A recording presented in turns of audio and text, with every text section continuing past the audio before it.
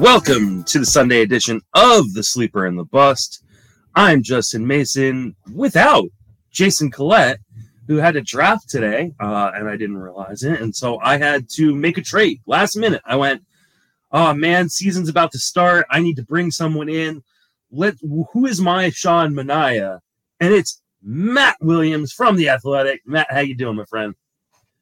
If I'm Sean Manaea, then I don't know what you're calling Jason Collette, because the return for Sean Manaea was dreadful.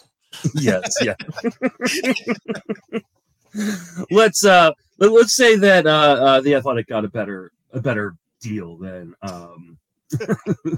than the A's got for Sean Manaea. We will talk about that deal and I guess why no other team seemed to want to pony up anything of note for Sean Manaea, because that's, like you said, that seems like just a weird return on a guy that they waited a long time. But before we do that, remind everybody where you can reach on social media and then plug what you do.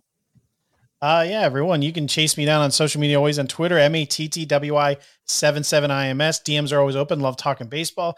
I do my Twitter threads on there. Always puts tons of nonsense and piece of information. You can also find me over on The Athletic. I do a lot of more in-depth player breakdowns because I'm not limited to a certain amount of characters over there. And I'll be doing some stuff over there kind of all season long. So yeah, that's where you can find most of my stuff. And I also host the Turn 2 podcast, Twitter at Turn 2 Podcast. Make sure to sub. I have all sorts of awesome guests, and kind of that's where my platform to talk about whatever the heck I want to. Absolutely. Definitely check out the Turn 2 podcast. I've had some good guests on recently. I've been really enjoying them. So keep that going. Been enjoying that. Let's talk some news first, and then we're going to talk about the first Fab run of the year. In a lot of leagues are going to go on later tonight. So those of you who are listening on Sunday when we're recording this, we'll try to prepare you the best we can. Had to make some last minute changes because I don't think Mackenzie Gore's making that rotation in San Diego anymore. 12-man rotation. They can do it. I mean, they could. Maybe this means another trade is coming. There was talk that that the Padres and the Mets were trying to line up on what seemed like a weird mega deal. But let's before we do that, let's talk. The Mets Saturday. They look into trading Dominic Smith, fan favorite Dominic Smith, who probably would be the best option for DH, for Eric Hosmer's partial contract and Chris Paddock. And they wanted to take all that on, and then the next day, Sean Manaea gets traded for nothing to the Padres. What? I mean, what? What is this? Let's talk about the Sean Manaea deal first, because I mean that's the big thing. That's what's kind of broken this morning. Sean Manaea traded to the Padres for not much. Two kind of mid-tier prospects. I saw one of them is like the number 26 prospect in the Padres organization. This is weird on many counts. One, it totally jams up that Padres rotation. There was a lot of kind of heat that Mackenzie Gore could make it into the Padres rotation. That seems unlikely now because we're looking at probably a 6-man if Paddock's going to stay in the rotation. Paddock was a guy that was part of that potential Mets deal, like you mentioned. Do you think this means another deal's coming? A piece of news is coming, maybe, that somebody's injured, somebody's suspended? What do you make of this, and how much are you busting up Sean Manaea?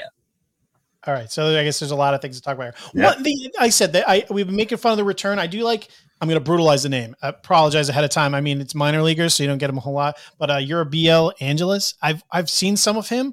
And I do like him, but again, for this, it just seemed like a light trade. I know it's only 1 year. Maybe the A's are really high on him. They've done well in the rest of their trades this offseason, despite the really sad breakdown they're doing. Manaea, really like him. He's had injury troubles, but he's been healthy. He was healthy last year. His velocity's up. He's kind of a little more removed from his shoulder problems.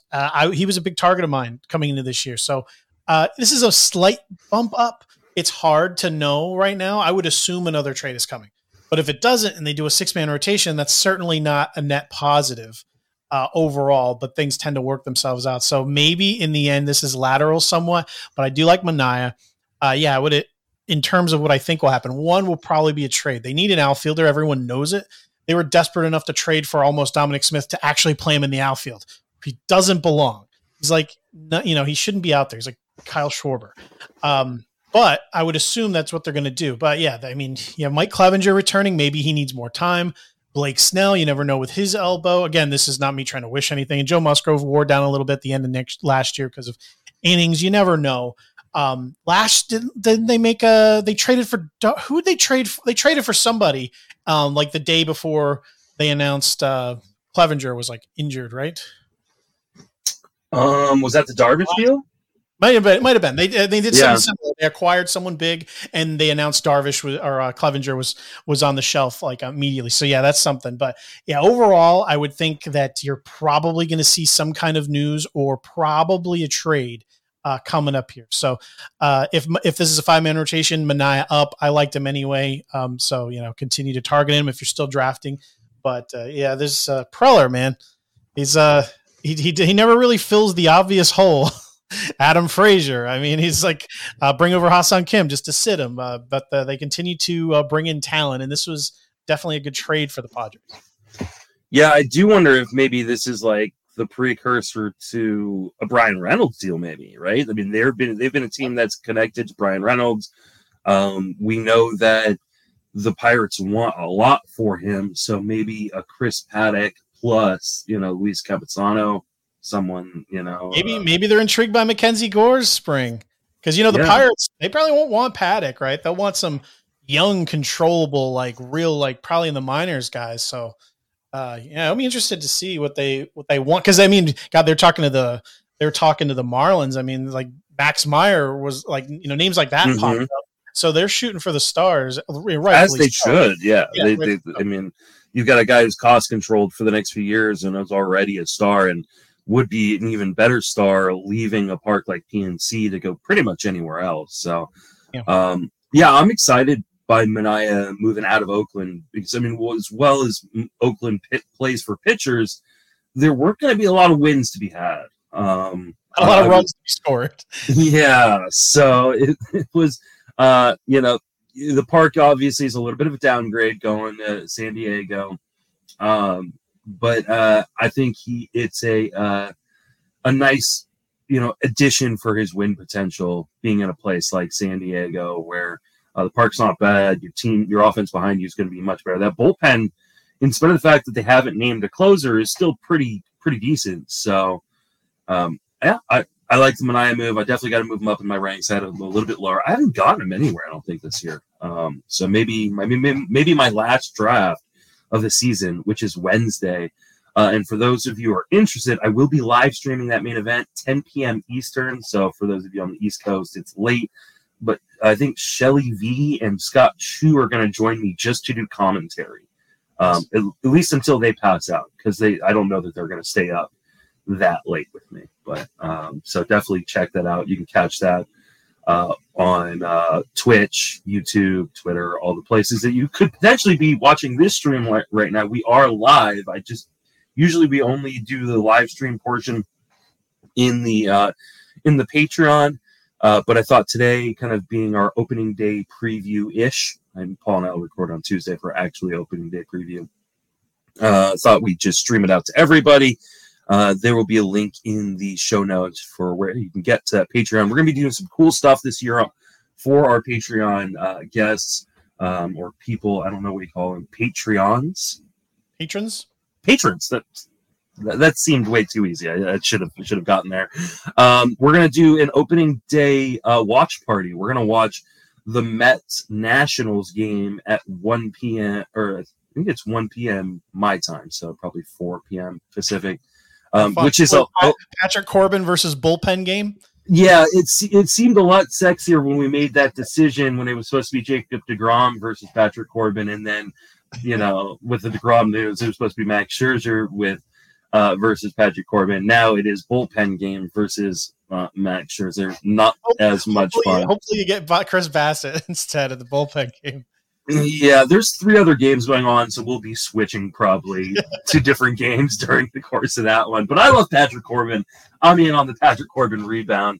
A guy who doesn't need a rebound, just needed a chance, is Bobby Witt, who has made the Royals opening day lineup.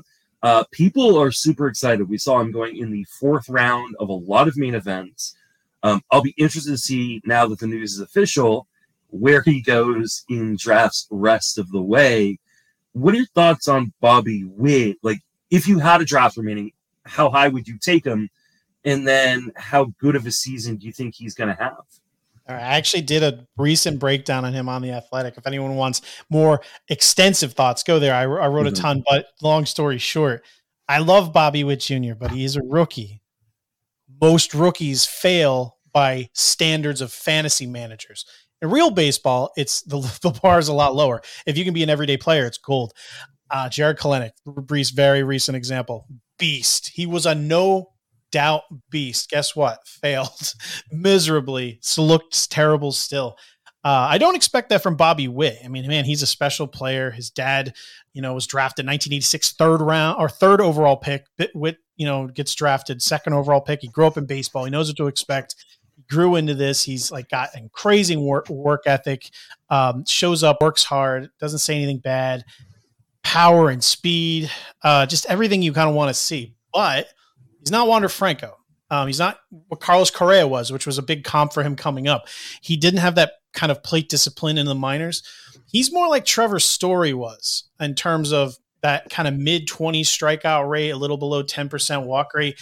And even though Story had a really successful rookie year, the strikeout rate rose to around like 30-ish%. That's kind of what I expect from Bobby Witt this year. He has a lot of, out of all the things he does well, incredible power, finds the barrel. He will struggle with swinging miss, I think, moving up to the majors like everyone. That next level breaking stuff, that velocity being controlled, the command, it's gonna take a while to adjust. So everyone's anyone hoping for like a 290 30-30 season, may want to cap that. I kind of comped them between somewhere between like a Javier Baez and Chisholm. Yeah, something like that. But I think maybe closer to like a 260, 270, maybe 20, maybe like 20 home runs, 18 stolen bases, which is still great. Mm-hmm. So he probably should be going like 4th, 5th round. He's going to probably be drafted like 3rd round for the rest of the time here. But his ceiling is immense. I mean, there's no reason he can't adjust. If he does, he could be a monster immediately. But there is floor there, an incredible floor for rookies. When I say floor, I mean like a trap door. You never know what's going to happen against Jared Kelenic. But yeah, my expectations are pretty solid. Maybe like a Jorge Polanco was someone I was trying to think of later, like something typical like that. And that's where he's been being drafted recently in like online championships and mains before the news, where he was kind of being drafted in between those two. And I think I think that is more appropriate, around that area. But yeah, people are going to jump the gun. You're not going to get him that late. So I probably have him on my team. If you're doing like an all or nothing or an overall, that makes some sense to try to swing for the fences. But if you're in a standalone league, you got to be realistic. It's his rookie year. Yeah, that's the problem. Like, I love the idea of Bobby Witt. Yeah. But he's also only eligible short to start the season. He'll get third base eligibility, which is great, right? Because third base is one of the weaker positions. I can't pull the trigger on him as early as he has been going, much less as early as he will go. He went with the first pick of the 4th round in my main event in Vegas to my co-host, Paul Sporer. And now, at the same time, he was not going to get another shot. If he wanted him, he had to take him, right?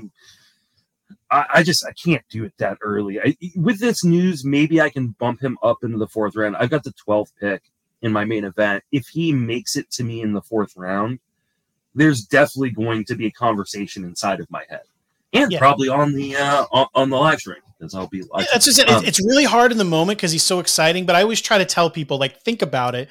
I brought up Javier Baez. He's going to go later than Witt. Not a lot of people are really high on Baez because he moved to Detroit, even though pull power works in Comerica. It's gaps in center that are the problem. He's not going to probably be at his very best, but there's a track record there. If you put your money, anyone with a sound mind would have to pick Baez to outperform Witt. And then you go to someone last year. Let's just go with projections. If you got 257 out of Witt, 25 home runs and 9 stolen bases, that'd be an incredible, probably disappointment for anyone who drafts him. But if he ended up with anything a little above that, again, give him another handful of stolen bases, give him 10 more. So he's like 25 and 20. I mean, I just described Dansby Swanson. He goes so late. So you just got to see, like, what am I really getting here probably in the rookie year? And I'm really excited. I understand the ceiling. He could be an unbelievable player, but you just got to be really, not that many people do, not that many people break out. Julio Rodriguez, if he made the Mariners, plate discipline travels from level to level. I would be much more excited about Julio Rodriguez this season than I would Witt. I think Witt will be a monster. He's built for fantasy baseball. He's going to be a stud. But as far as success out of the bat, out of the box, Julio Rodriguez seems like a better bet. Yeah, I just don't think that the price reflects the potential risk. And like you mentioned, like Kelenic was the guy, like including me. Like I was all over Kelenic last year, had him on a lot of teams, and that one hurt. But I was only paying like a top 150 to 175 price. Like it wasn't paying a third round or fourth round pick. I want to get Bobby Witt on a team. I don't think it's going to happen. He's the ultimate FOMO guy. If you're in multiple leagues, I'm going to be kicking myself if he goes like 25-25 this year. Especially if it comes with like a 250, 260 batting average. Because I will say it seems like I'm throwing cold water. I will end with this. There are certain players, and Witt is one of them, where even if they fail, short of being sent down like Kelenic, which I don't predict that for Witt. I think he'll be fine. He will probably deliver enough in the power and speed areas to not kill you. It's kind of like why I'm fine drafting Robbie Ray this year. If he regresses, I know I'm still getting those strikeouts. You're still getting the strikeouts, yeah. It does give you a floor of production where it's not like a Kyle Hendricks. Yeah, he's not going to ruin your draft. He's not ruining you. Yeah, it's you're at worst you're still getting probably a top 15 shortstop, which seems weird to say like that has value having played fantasy baseball for 20 years, because we did used to have days in which only the top 5 shortstops returned like positive value. Now we have like 30 that are worth drafting. But yeah, I think especially being in Kansas City with his speed, like he's gonna steal bases. Like even if the power isn't what we think out of the gate, because Kauffman is a bigger stadium and he has trouble making contact, like he's probably gonna steal 15 to 25 bases even if he struggles. So like he's not gonna be a zero. I want like the guy I'm taking in the third round to be the guy like that is really carrying my team, and I feel comfortable is gonna carry my team to a championship, not like have like super huge bust potential. Yep. And I will say this, I guess the last thing I'll say on him, because how excited I still am, even though I'm trying to be level-headed. If he bats second, it's like roster resources projecting. That's important. If he's batting at the bottom of the lineup like another rookie, big difference.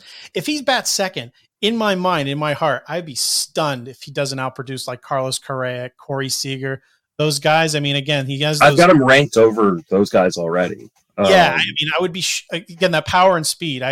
He gives you something there. Yeah.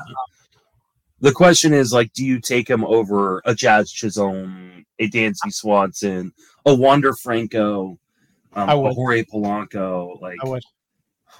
I'd take him over all those guys. I've got him behind Chisholm, Franco, and Polanco at the moment. What about Javier Baez? I actually in the article I put Jorge Polanco, Baez, and Witt together. I said, do you want a track record or do you want upside? It maybe depends on how you built your team or what kind of team you're building. So I have them all there together. I would definitely much rather have them than Franco this year, even though I think Franco's like a Bogarts, because again, this is fantasy baseball. If you're shooting for ceiling, I love Franco. I think his ADP is fine. But I definitely would much rather have him than Jazz, because I think there's similar skills in terms of what you're hoping to get fantasy wise, except I just think Witt's safer. So I would much rather have Witt than Jazz. I think the difference for me, because I agree, I think I'm going to move him up above those guys. He will be in play for me if I haven't taken a third baseman.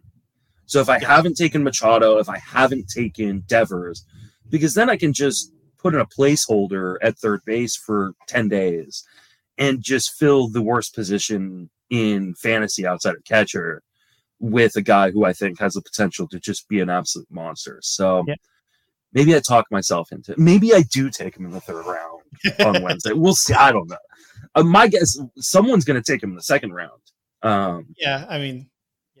If it hasn't already happened. I'd love to talk to someone who does this. I want to know, because when there was talk of like Justin Verlander going to the fourth round of main events, I didn't poo-poo the thing. I put it out in public. Like, what are your expectations as an optimist? And everyone gave me their answers. And I'm like, okay, I can see that. I don't agree, but I can see it. That's what I want to hear from the Wit guys. Like, in his rookie year, what are you hoping for? Is it 290, 30, 30? That's what that's what you think he's doing, right? That's what you gotta. I mean, his min already is 41. So he's already gone in the third round of drafts. I'm not going to be shocked if he goes in the second round of a draft here pretty soon. It could be today. There are main events going on today, so we may look at the ADP tomorrow and be like, "Oh, look, somebody took him with the 27th pick." But if he goes before Trevor Story, that's when I want to have a conversation with somebody. I'm sure he will at some point. All right, let's move on and talk about the next guy, which is another rookie making his debut. Spencer Torkelson makes the Tigers. I don't think this is super surprising. There have been talk kind of in the last few weeks about Torkelson potentially making the opening day roster. What do you think his potential is for this season? I mean, it's impossible to tell. He's going to be batting at the bottom of this lineup to begin with. And if you look at how it's built, he could certainly move up, but I would think it's probably no higher up than maybe skipping like Cabrera and Jonathan Scope, and moving up to like that fifth spot is kind of his ceiling there. He didn't have a whole lot to look at in the minor leagues, obviously just the 1 year, but he crushed it. He did hit 312 in A ball, 263 in Double A, and then Triple A 238. Strikeout rate never got out of control, 19%, 23-20. So one would think that he's going to be kind of ready to go. But again, what are the expectations here?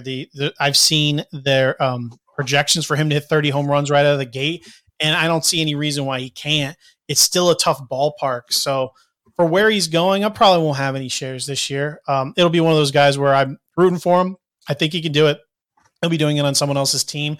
Because if you're getting what will probably be a middling average in his rookie year, again, 238 in AAA, I would say with adjustments, you're probably looking something in that ballpark in his rookie year, maybe 240.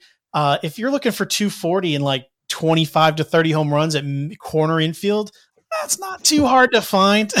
There's no reason that I think there's not enough reason for me to reach as far as I think it'll take to get him. Yeah.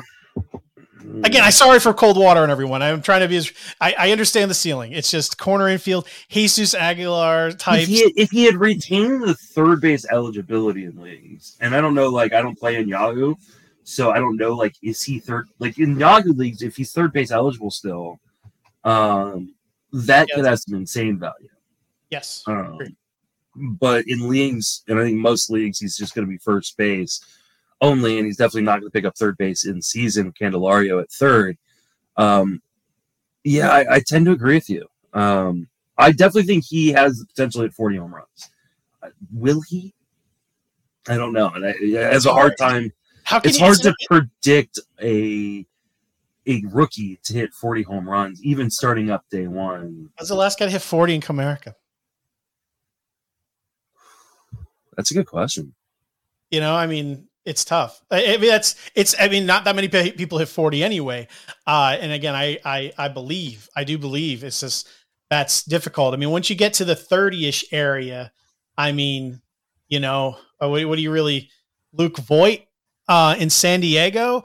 Are you telling me that you want to take, I know there's injury risk here, obviously too, but there's so many guys like Voit, Tellez, Aguilar that you can get for practically nothing in a standard 12-team league, and at the very back end for 15-team leagues, it's just the last person to hit 40 home runs was Miguel Cabrera in 2013. So hey, it's. I mean, I like him. Again, like I said, I like him. First base is a very crowded position. There's so many other options I would probably rather go with. Corner infield is a different story. If I can land him there, that'd be a good spot. But it just seems like he's going a bit too early. Rookies just get pushed up too much in general. That's why I don't go for the early ones. I loved his teammate. I loved where he was going in drafts, but that's out the window now. Yeah, we'll get to that in a sec. Torkelson's ADP right now in main events is 247. That's not 247. Yeah, it's not bad. It'll probably go up, but guys going ahead of him that I would take him over: Bobby Dahlbeck, Jonathan Scope, Yuli Gurriel, Brandon Belt, Nate Lowe. Poor Gurriel, he gets no respect. I love Gurriel, and I actually really love Nate Lowe. You know what? That was low. I assumed he was going earlier. I thought it would look like a foregone conclusion he was on the team. And now that it is, he probably goes up a good 50 picks. But if good 50 picks puts him with Ty France, Alex Kirilloff, that's where I assumed he was going. Rizzo. Yeah. So now I'm talking myself into Torkelson. I'll take that gamble there. I'm in there. I thought he was going earlier, to be honest. Although I've only been in so many leagues, and I guess I've just been in a couple where there's just been a happy Spencer fan in there, and that's all it takes, right? It just takes one person to jump someone up in a draft. So, but you're talking. I'm back. I'm back in. If that was the going rate, I would have been in. Yeah. I'm a little bummed that I think I've got him in like one DC. That's it. So maybe he's a guy I target in my last draft. You mentioned the guy I think everybody was getting really hyped on was Riley Green. Hit 2 bombs, I think, and then broke his foot. Fouled the pitch off, broke his foot. It's not a displaced fracture, so it does not need surgery. We're probably looking at 4 to 8 weeks. What are you doing with Riley Green? I mean, you've got to just hold him, right? I have to make this decision a couple of places. He's a rookie, broke his foot, who relies on speed. There's a good chance I cut him. There's a good chance. It depends on what I need. I'm going to try not to. He looked like a special player, and again, another one that I think would have done well out of the gate. He looked like he was built to do well out of the gate. The Tigers have a little bit of a crowded outfield. So, I mean, there's always, if Akil Baddoo is as good as I'm hoping he'll be this year, he'll be locked in. So will Grossman. The only other guy out there is like Victor Reyes. So, I mean, there'll probably be a spot, open no matter what, but you never know what'll happen between now and then. So it's difficult. If you have an IL spot, this is a no brainer, but like in leagues with shallow benches, early in the season where you're probably going to be dealing with other injuries as well. It's just so hard to not just kind of move on because he's going to be out a while and the chances of him being up to speed immediately, you'd have to think are low in a year where he's already going to have to make a lot of adjustments. So yeah, it's a difficult question to answer in vaguely just because it really depends on your situation to situation, your team needs, your holes and, any injuries you're dealing with, what's available on the waiver wire. But yeah, do everything you can to hold on to him. He is really good. But I say the chances of him coming back and being effective out of the, maybe you get like 2.5 months of what you're hoping from him. Which, again, I think all signs point to he probably should be cut in most formats the second you have a need to do so.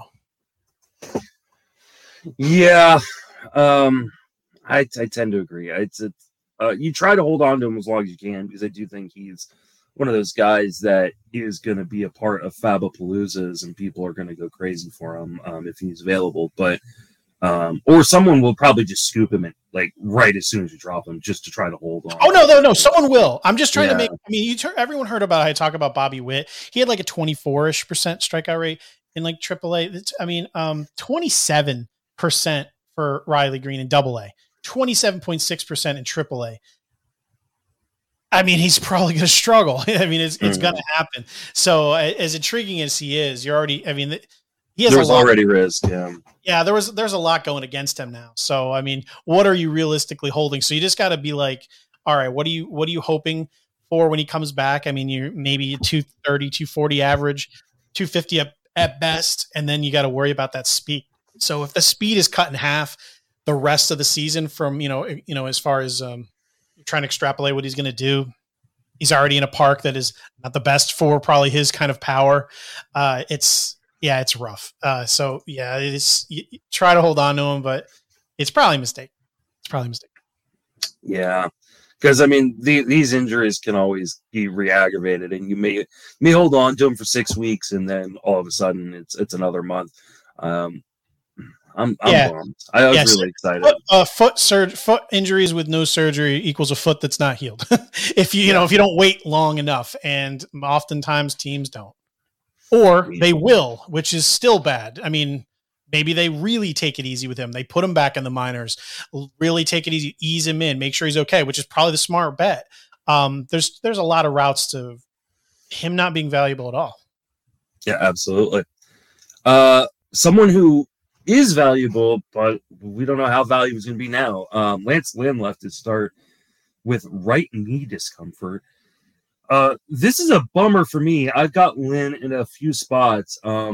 Less spots than I thought I had him in. He was an early draft target for me, and then I apparently just never drafted him again for a while. But how worried about Lance Lynn are you right now? And if you've got a draft coming up, we don't. There's no update. At least I have not seen an update on what it is. But would you be willing to take a gamble on him at a reduced price? I would. He's a vet. He knows how to deal with certain things that he's probably dealt with some things before. It's not like his plant leg, as a right-hander, it's not the one that he's like pushing off on to generate his power, but obviously it's still, he's a bigger dude, and you need everything to be in sync, or otherwise you end up overcompensating for stuff. And then you injure you injure your shoulder or your elbow or something. Lynn's not stupid enough to, I think, come back too early. I think he'll take his time with this. It doesn't look like anything that's too serious. So yeah, he's definitely a prime target, I think, where you wait it out and you could probably get him at a nice discount. So you definitely want a discount, but I wouldn't shy away from taking him, I don't think, because this doesn't seem like it should be something that should affect him. Like when he's back, he should be fine. Yeah, it's not an arm issue. So I know there's been a lot of people like, oh, he's going to break down. He's going to break down. I don't think this is what they were necessarily thinking. And I don't necessarily agree with a lot of people who thought he'd break down. This is unfortunate. I'd like to have a little bit more information. I'm sure I will by the time Wednesday rolls around for me. But for those of you who are drafting, today, on Sunday or maybe on Monday, I think it's a worthy gamble. I think I take this gamble over the other gambles I see people taking with Sale and Flaherty and McCullers and now DeGrom. So I think there's a much better chance that he's back a lot quicker. And maybe this turns out to be nothing. Like, hey, he had a sore knee, but he ends up being fine. You get a steal, 4 or 5 rounds after where he was going initially. So, yeah, then this is nothing that ties into his mechanics or how he's going to perform. Like, yeah, this is something that's I know it's his knee, so it's not like nothing, but it's nothing. Try to think of it as like, an injury that he is preventing him from being on the field, but it's not an injury that's going to prevent him from performing well. It's not a part of the machine, I don't think this is like an ACL thing, right? Like this doesn't seem like that kind of injury. So think of it as a car. Nothing's wrong with the engine. Like the hubcap fell off. You want to get it fixed, but it's not like a huge issue. Yeah, I agree. Craig Kimbrell was traded to the Dodgers earlier this week, which just sent off kind of a flurry of tweets where people were grading the strategy of drafting him, drafting Blake Treinen, and all that jazz. I think that's silly, but I think at this late in the season or draft season, I felt like Treinen was now somewhat safe. I mean, obviously the Dodgers had said he's not going to be the only guy, but he was also the most talented guy in that bullpen. So I don't fault anybody for drafting Treinen, even though I didn't.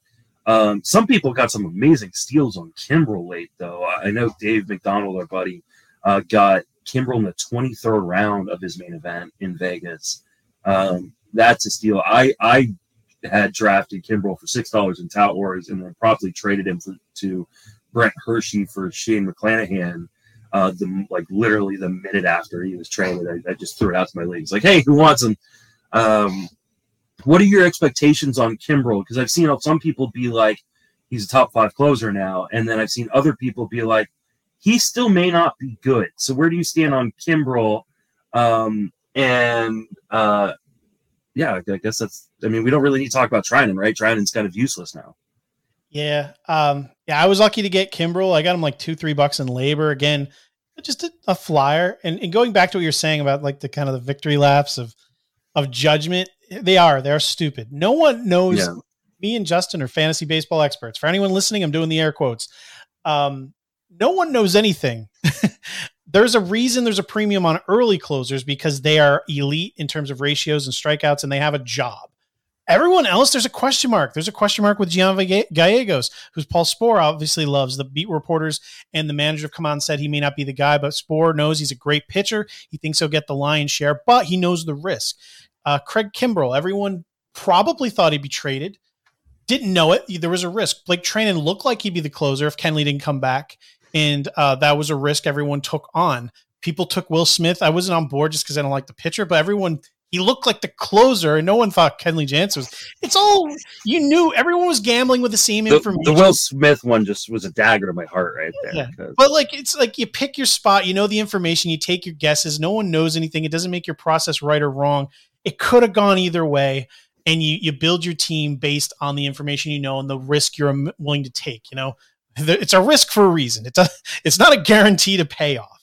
I do believe Craig Kimbrel should be considered a top 5 closer going forward.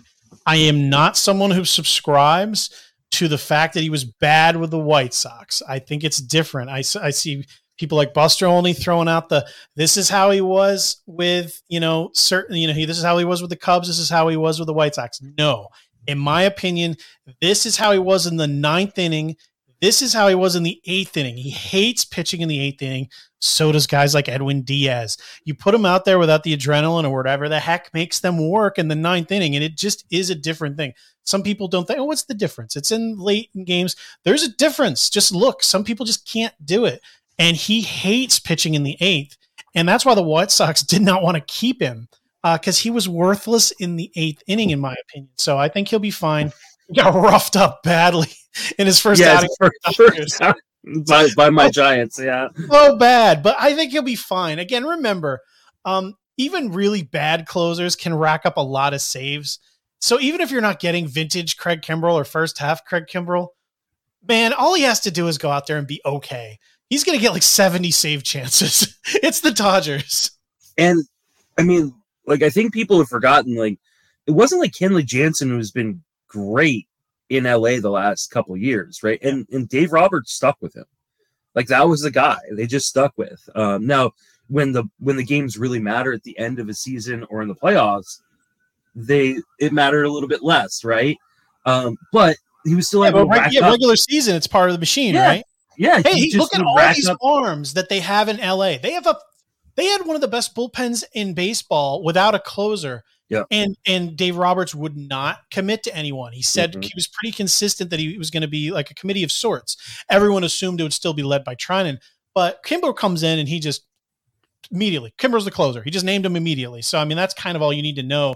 And looking at his track record, he's the closer for arguably the best team in baseball. I don't know how many saves that'll equal, but we know how many save opportunities that could equal. And kind of regardless of who you are, here, throw Kimbrel away. Put Mark Melancon here. No one knows what Kimbrel will be. We know what Mark Melanson's going to be. How highly drafted would Melancon be if he were the closer named on the Dodgers? And he's not even good. Top 5 or 6. Yeah. That's kind of all you need to know. Think about is this guy was named the closer of the Dodgers, ? You don't even know who it is. Yeah. Well, actually, how high does he get drafted? You don't know who it is. It's a silhouette with a question mark. Name the closer of the Dodgers by Dave Roberts. You don't even know who it is. How highly does he get drafted in the main event? He's probably a 4th round pick. Yeah. So I that's mean, what I'm saying. Everyone for the needs fifth to round pick. Yeah, I mean, back off Kimbrel a little bit because it's the job. like I put him at 6th in my ranks. Liam Hendricks, Hader, Raciel Iglesias, Clase, Diaz. And I think people can make their arguments whether they'd rather have Kimbrel or Diaz. But I think those 5 are the safest closers in baseball. The next tier of guys are all guys that have some sort of war or question mark, right? Like Chapman's safe, but he's also seen some real skills drop. Ryan Presley is safe, but he also has Hector Neris waiting the wings and is dealing with reduced velocity right now. Kenley Jansen, we just said, like, he has not pitched well, and will the Braves stick with him if he struggles, considering they have Will Smith, who's been great. Jordan Romano is dealing with an ankle issue. I think they wanted someone else to come in and take that role, but they couldn't get anybody assigned there, apparently, or trade for anybody. Like, why Kimbrel didn't end up in Toronto is beyond me. There's, like, all those guys have questions. So, like, I'll take the questions on the Dodgers as opposed to the questions on any other team. Dodgers are probably the best team on paper that we've seen in the last 5 or 6 years. Like and again, I'm not, you pick your strategy, you roll with it. Like I said earlier, there's pros and cons. It can work your way. It can work another way. Injuries can happen to anyone. I understand if you want to wait, but again, those question marks amount. I mean, there's honestly 2 guys late that I feel comfortable drafting. And I'm done drafting, so I can just tell you, everyone. I love Taylor Rogers, which a lot of people did on the Twins. And I like Andrew Kittredge, which I know the Rays, people will fall out of the sky and get save chances, but he was literally going at the very back of the pack. Peter Fairbanks is already injured. So as far as waiting, those were kind of my 2 favorite guys. Not exactly like, anything you can hang your hat on. Taylor Rogers could be traded. I like Taylor Rogers a lot. Now, I mean, the moves that Minnesota made, like, why would they trade him now? Like, I mean, they completely fall out of it. Like, yeah. So that was this. I guess it was more like early. Mm-hmm. I've been drafting because there were. Yeah, I had a lot of questions on whether or not he was going to be on this team come opening day. But now, TPH in the chat on Twitch saying Presley was apparently sitting at 92 last year during spring and was fine. I know that, but anytime you see reduced velocity, still just scares me a little bit. And I think for good reason. I think if you draft Presley, you just handcuff Hector Neris in one of the last 3 or 4 rounds, like just to be safe. Because I think we'll know pretty quickly into the season who they're going with. I fully believe in handcuffing in both fab and non-fab. In DCs, It's a no-brainer because you have 750 picks. And in waivers, if it works out, you cut the other guy. No big deal. Absolutely. Moving right along, we have Alex Kirilloff left yesterday's game with an injury. I haven't seen an update. It's not a wrist thing. I believe it's a leg issue. I've been kind of out on Kirilloff this draft season. I thought I was going to be in, honestly, early when I did my ranks initially back in like August, September of last year. I was all like, oh, I think we're going to get a really nice discount. There's been no real discount on Alex Kirilloff. You buying it all? I am. I always liked him though, so I'm a sucker. Mm-hmm. This is just one of my guys. I'm just in. I'm in until he devastates me just one too many times. It's a very good lineup to be in right now. I think that Roster Resource has Luis Arias batting cleanup, Sano fifth. I think there's plenty of opportunity to move up in this lineup, and I think Kirilloff will. I think if healthy, he can certainly hit 25 to 30 plus home runs, and he's available in outfield and first base. And late in drafts, when outfield starts to thin and you need like a corner infield guy too, I love having him available as like top of the bench, back of the starters. So he's just kind of like a outfield first is a nice flexibility I like to have. So yeah, I've been taking him. There's certain risks there, but again, it's one of those guys if he gets injured, you can probably flip him out easy enough. So I do like the upside there. I think that rather than wait until that next year we were talking about, like the Rowdy Telez's of the world, I think it's worth maybe securing a guy with that kind of upside. I like him. I like Nate Lowe actually like quite a bit this year. I like him a lot. And of course, I love Dalbec, but it's a grab bag. You don't know. You just keep turning the jack in the box. Eventually, he's going to jump out and scare you. I think Kirilloff's as good as option as any in that kind of area. Yeah, I just prefer other guys. And now we're dealing with him coming off the wrist injury last year, coming off the knee injury, or I think it's a knee issue right now, knee or hamstring, can't remember. Yeah, sore knee.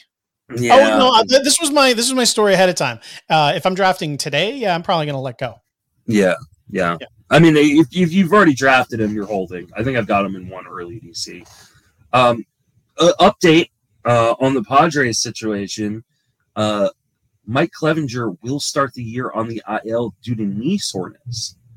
So good news, it's not an arm issue coming off of the Tommy John. Bad news is it's something else, which isn't good either. But I mean, I guess at least it's similar, I guess, to the Lance Lynn thing. I was already out on Clevinger. This just puts me further out. Who knows how serious this is? You're just telling me for the first time. Could be yeah, I literally just saw it. Could be a general soreness thing where he's working back. He's not quite ready. We're putting him on the DL with something that doesn't sound scary. So that might just be something like that. But they did acquire a pretty good pitcher, so you don't know that. That scares me. Because it's not like they went out and signed a Rich Hill type veteran, not that he was available or anything, but I'm just trying to think of a level. They didn't go out there and acquire a stopper. They acquired an all-star. This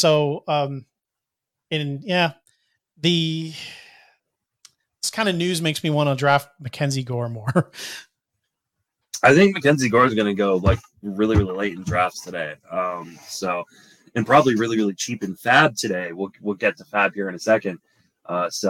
Maybe you could get a pretty nice discount. I know he's available in a number of my Fab leagues. So Max Scherzer dealing with a hamstring issue seems questionable at best for opening day. Mets might roll out a bullpen game, like I think you mentioned, or maybe we talked about this one off air. How worried about Max Scherzer are you? Obviously you're not dropping him. You can't drop a guy like that. But let's say you're drafting here in the next few days. How high would you be willing to take him? He's gone as early as I think like 12th in the main event. I wouldn't let him slip too far past that, to be honest. I think that there's a definitive drop-off from the tier A of closers. And Max Scherzer has even come out and said that he's been around a long time. He knows how his body feels. It's the beginning of the season. It's not a hamstring injury. He just felt a little something, and he knows how these can develop. He wanted to just shut it down. Mm-hmm. It just happens to be bad timing, and optically missing opening day just seems bad, especially on the piggybacking off of the Jacob deGrom news on the same team. But I don't think this is a big deal at all. I think he's going to wait the appropriate amount of time, make sure this is a non-issue, and get right back out there. So, yeah, I probably wouldn't be reaching for him. But if he were to somehow make it to the back end of that second round, I would be pretty ecstatic to scoop him up. So that would be kind of as far as I'd let him roll, because I don't think this is a big deal. DeGrom, this is as a Mets fan, DeGrom I'm not drafting, period. Mystery relevant maybe is the last guy. But other than that, no, thank you. With no IL spots, I can't do it. But Scherzer, I really believe this is nothing. Yeah, I'm not super worried about Scherzer. Like I said, I'm drafting pick 12 in the main. So what is that? Pick 19 in the second round. If he's there at 19, he's gonna be in play for me. Kind of depends on if I take a picture in the first round or not, but like I have no problem starting off with him at pick 19 for me in the second round. So it's kind of nice to have a veteran like he knows his body so much. He's dealt with these kind of things before, and he's taken the appropriate amount of time off. You want that. You don't want a guy to go out there and push through it and like miss tons of time. At his age, it's kind of good that he kind of knows, like, all right, I should probably give a little time. It's, it's kind of a positive. Not that it sounds like one, but it's better. It's better than not knowing. Even if he misses a starter too, like I'm just not that worried. Like that's fine. All right. Let's talk about some fab guys. This is going to be a big fab run for those who have already drafted. There's been a lot of news that's come out the last few days. So Matt Brash makes the opening day, or not the opening. He's not going to start on opening day, but he makes the rotation for the Mariners. How aggressive would you be on Matt Brash? Would you be brash on him? Oh, we're talking like a 15-team standard here. 15 team, 12 team. Does he even come into play in a 12-team league for you? Yes, absolutely. Okay. This is the perfect kind of guy I want on my team. I probably might have even drafted him towards the end here because you want that high upside. You want to see what he got out of the gate. If he stinks, you move on. But you don't want to have the boring, you don't want to have Zach Plesac on your bench at the back of a 12, hoping he turns in a good whip. You want a couple of lottery tickets. You see how they do. I think you want something like that, and you want that in 15 teams to a degree, but there you want to make sure that, you have innings. It's more of a bare waiver wire, but still he made the rotation. So in any format I want him, 15 teams, I definitely want to be really aggressive. I mean, this guy was a strikeout machine at every single level in the minors. Rookie A, high A, double A, just looked great. Never pitched at the triple A level, but again, dominated in spring training, which is a de facto kind of triple A level. It's a good ballpark. It's a good lineup. So yeah, I'm all in here because I think Matt Brash is someone that he was my my dark horse rookie of the year pick I put out like a week ago. So yeah, I'm on board here. Because you could be looking at like a 30% strikeout rate like out of the gate. He just walks a few people, but that's rookie, so he's going to have his issues. But again, it's a good division, good ballpark to kind of have the issues that he does. Yeah, I think he was Saris's dark horse rookie of the year candidate when we did episode 1000 a few weeks back. So more than a few weeks back, I guess now. So yeah, I'm very, very interested. I don't think I'm putting $50 on him or anything like that in fab leagues, but maybe like mid-20s, something like that in a $1,000 fab league. I think you need 50 to get him. I think. I don't know that I'm going to do because that. It only needs. No, I'm not saying whether you should. I think this definitely depends because there'll be someone who lost to Grom. There'll be someone who's looking for upside that just needs it, who failed in the draft, and this is lost Chris Sale. I mean, if you're looking at, again, 30% ish strikeout rate, maybe with a high ground ball rate. I mean, as far as rookies go, he's got the skills to kind of limit the horribleness that, he's not going to have a huge home run problem. I think it's a solid, if you're looking for a home run swing in fab, it's not a bad one for Fabapalooza, Yeah. I think I might be more aggressive in a league like in Barf. I lost Lance Lynn and Chris Sale since we drafted. Yeah. So maybe I'm more aggressive in a place like that. I also lost Will Smith as my closer. That team is pretty effed. I don't think I agree that most teams probably shouldn't do that. But if you want to acquire them, I think that's the neighborhood you're going to have to be in. Yeah, I can see that. Next guy on the list is Steven Kwan makes the Guardians. All off season or draft season, I've been saying, who could be the next Cedric Mullins is Bradley Zimmer. He's I think he's my most rostered hitter in leagues. Bradley Zimmer looks atrocious in spring. Like really, really bad. I think there's a real chance he's out of options. I think there's a real chance he gets DFA'd. And Steven Kwan making the team makes me think maybe I had the right team, but the wrong guy. Steven Kwan looks really, really good. Has not struck out a single time in spring training, at least last I checked, which was yesterday. So unless he struck out at some point today already. How aggressive would you be on Steven Kwan? Not really. I understand what people see. He's got a good hit tool in terms of batting average. He looks like he'll probably be decent out of the gate. Power and speed, but not an incredible amount. I think there's more power in that bat than you think. No, there could be. It's hard to gauge because, again, there could be someone that's just more excited to me because when I look at him, he looks like maybe a Brandon Nimmo with less on base, or he could be like a Brett Gardner with a better batting average. That would be good. Brett Gardner with a nicer batting average would be pretty solid. So yeah, it could be okay. I kind of, my expectations are that he falls short of like Robbie Grossman type production as far as overall, which is still good. I mean, people reach for him and like Andrew Benintendi. So if you could, if you could acquire either of them in Fab, you would. So yeah, I would. It's just he's kind of a death by 1,000 paper cuts guy, which I like, where he's not going to maybe stand out in any particular area, but maybe just do well across the board. But he's going to bat probably at the bottom of the lineup, and there's no guarantee he keeps the job. So I just don't want to go overboard. So as far as a bid goes, it depends. It depends on the first Fab of the year. It depends on what everyone has lost. If someone happens to have Riley Green and Michael Conforto, and they really need someone, then they're probably going to put a few extra bucks here. But Kwan, he's okay because here's the thing: we're not going to talk about a couple of these guys. Guys, seen the notes. Depending on how early you draft, Tommy Pham in 12 teams might not have been drafted. Randall Grichuk might not have been drafted. In 15 teams, they obviously were.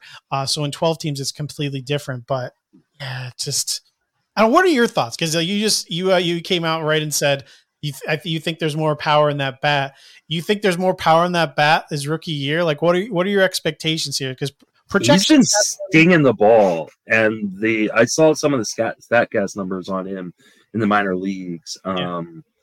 And they're actually pretty enticing. Like I think there's legit 20 plus homers in this bat.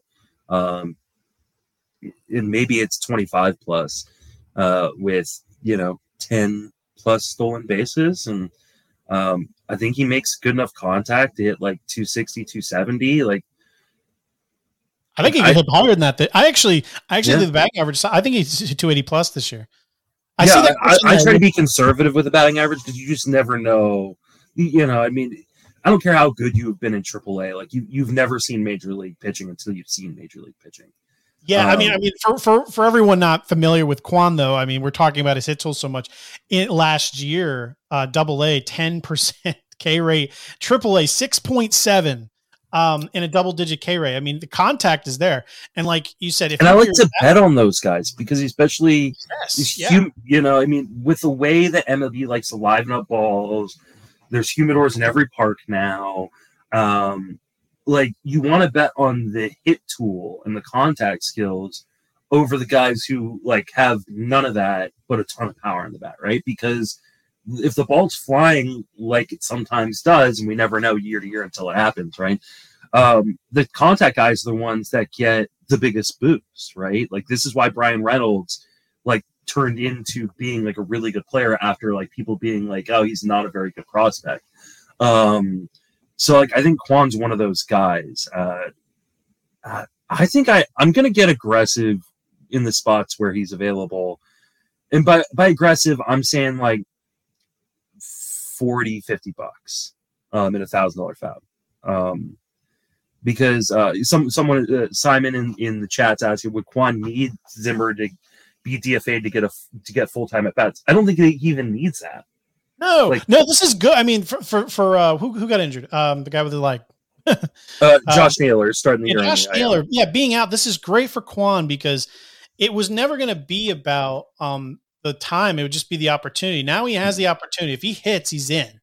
No one's taken his job. I mean, he's battling with Oscar Mercado and Bradley Zimmer right now.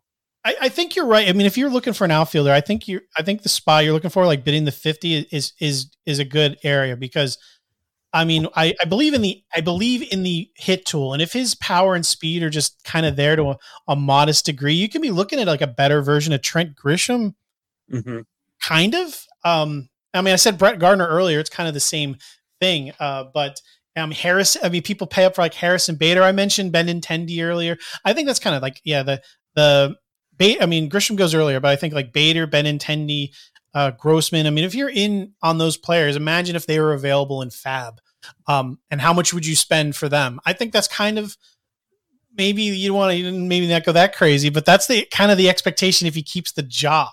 So I can see spending that, but there's a lot of risks. I mean, I'd probably cap it at like 30. So we're kind of reversed on the first two players we talked about. So because I believe what you're saying, it's just it's just you're paying. It's a lot. It is a lot, but I mean, you're also playing for a full season's worth of plate appearances potentially, right? You sure? That's why I hate the first week of. I hate being in the position where you have to overpay for these guys, and there's always someone who's going to need them more than you, more than likely. And that happens, but like I mean, we see this when guys like if Stephen Kwan was coming up, May 1st, you're going to see some people drop $200-300 on him. True. That's also so like why not pay $60 right now and get a whole month's extra worth of plate appearances potentially, and not have to pay $200 later on for somebody else, because there are going to be guys that come up for these Fabapaloozas after the 3-4 weeks that teams have to wait until they get the extra year of service time. I'd rather pay $60 now and hope that Stephen Kwan is just as good, if not better, than the guys that people are going to pay $200 for later.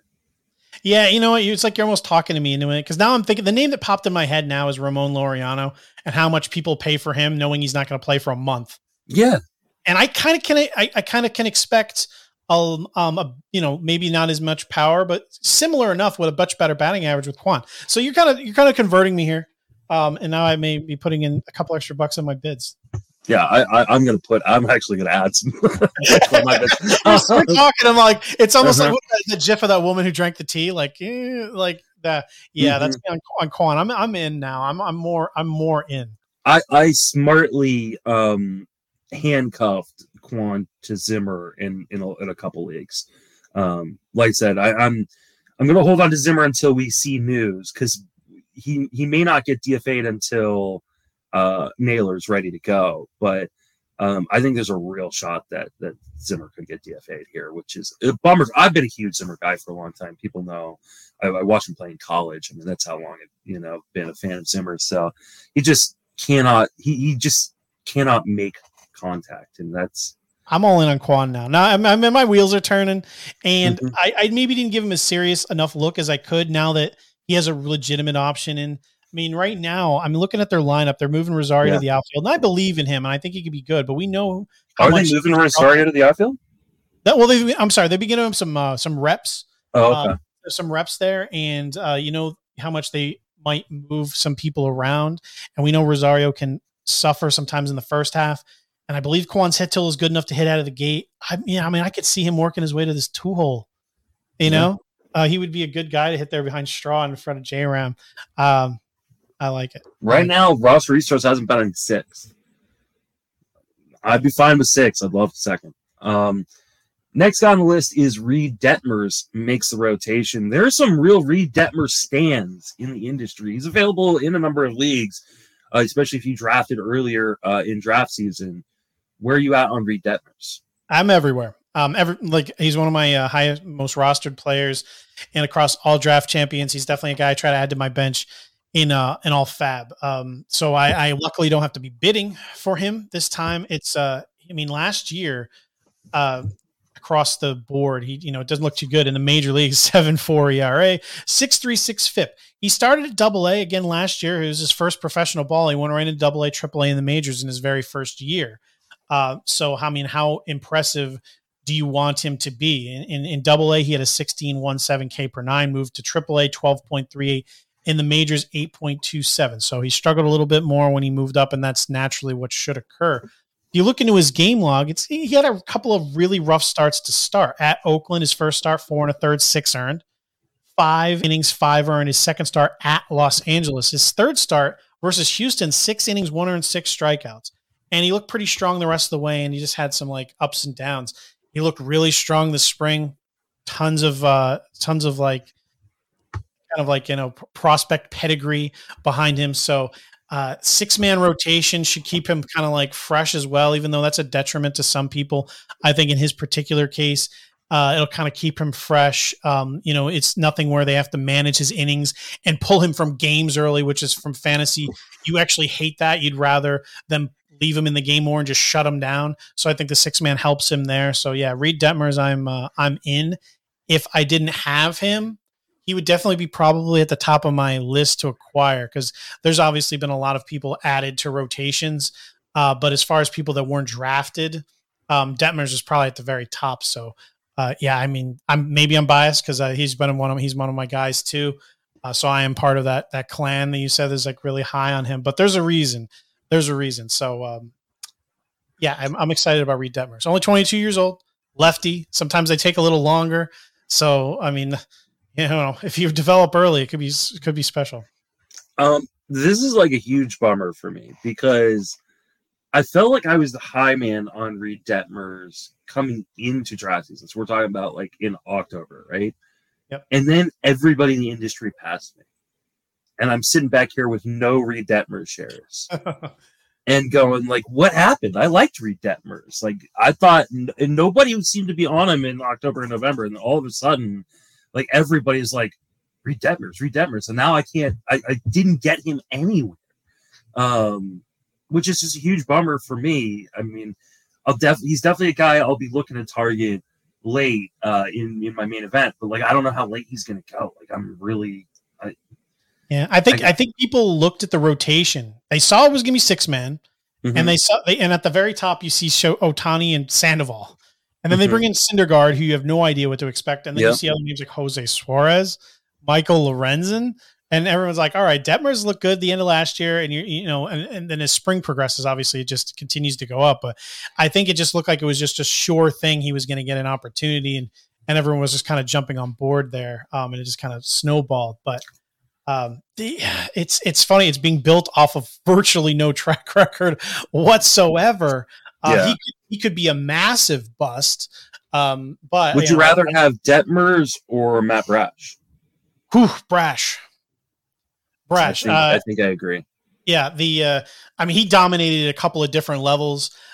Detmers, we are kind of projecting success onto him. Brash, we've seen it. Of course, we haven't seen him struggle at the major league level, which is a reason why most people get discounted. But Brash, and he's dominating in spring training too. So yeah, I'll go with Brash there. But yeah, Detmers, I'm pretty high on Detmers as well. Yeah, he's one of those guys that I think it was Mike Kurland tweeted out like, who are the guys you have FOMO on, right?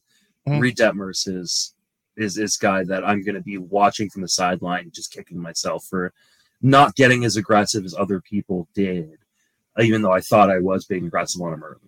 So, Bryson Stott could be the shortstop in Philadelphia. This is another Rob DiPietro guy, our buddy Rob. I didn't think there was any chance he was going to make the opening day roster initially. I really thought Philadelphia would be a team in on Story or Correa. They're not, and maybe it's because they felt that comfortable with Bryson Stott, who's also been taking some reps at third base. Would you get aggressive on Bryson Stott? No. I would be interested. I think it's a deep enough middle infield is certainly deep enough to is deep enough where you don't have to reach on anyone. And there's still late options like Carlos Pena is still there, even though he's being bumped up. So I don't see a particular reason. Jeremy Pena? Jeremy Pena. What did I say? Carlos Pena? Carlos, yeah. You're mixing Correa and as soon as he heard the shift was banned, Carlos Pena came back, baby. Pena won me a fantasy league back in the day. So yeah, I like Stott. But it's a very good lineup, which is not a bad thing. But he'll be at the bottom of it, kind of no matter what. Like no matter what he does. So that's a little bit of a bummer. I would much rather like go with a few other options at the bottom. Like again, they're not as exciting, but like, Josh Harrison available like second, third, outfield, wherever he's available everywhere. He's probably playing every day second base for the White Sox. Carlos Hernandez leading off for the Nationals. Again, these guys are nowhere near the ceiling of Bryson Stott at all, but I know what I'm getting from them probably. And I kind of know where they're going to bat. I know what they're going to give me. So I kind of rather go in that direction. If I struck out entirely in middle infield, you got to do what you got to do. There's only so many guys available who are going to bat. But again, I don't know if I want to blow all of my fab on someone like this compared to some of the people we're going to talk to before, because Stott's going to have a cheering section and people are going to pay beyond what I want to. I'd rather have Tony Kemp for like $1 or $2 than to pay for, Stott for whatever he goes for. This is not me saying I don't believe in him. This is me just saying that, he's a rookie on a team that does have other options to go if he struggles, which, he probably will.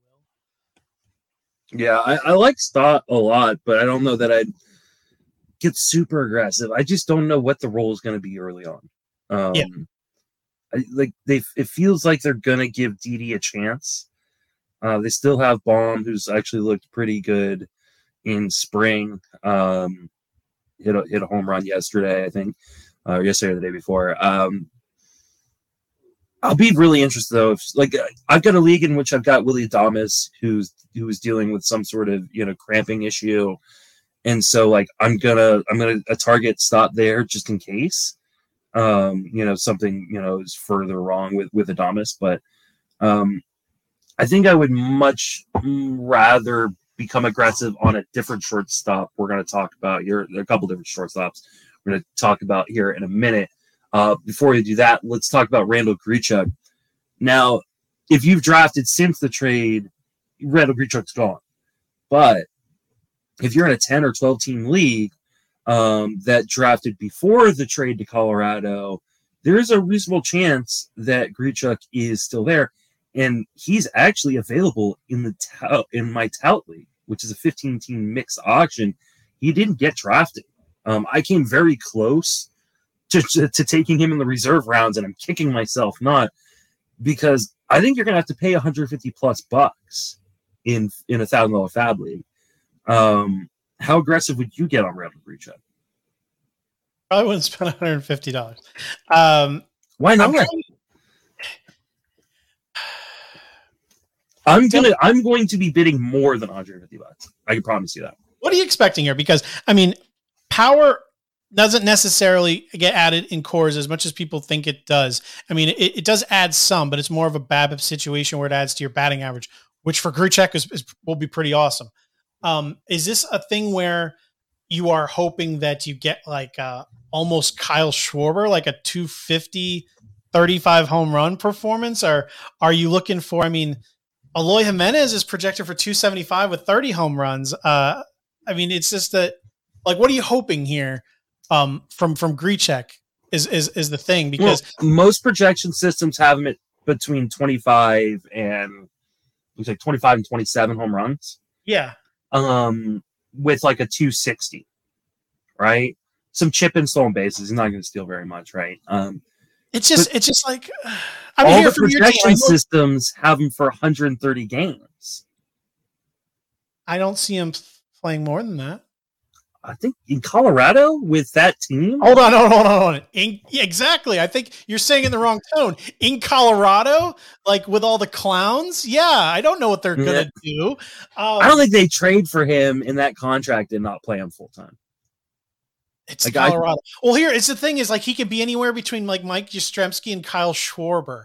So it's $150 seems a much. You just got to be on board, and I'm on board. I think he's a top 45 outfielder. I can't do it. I think I'm going to pull up my ranks right now and see where I put him. Okay. But I have Randall Grichuk.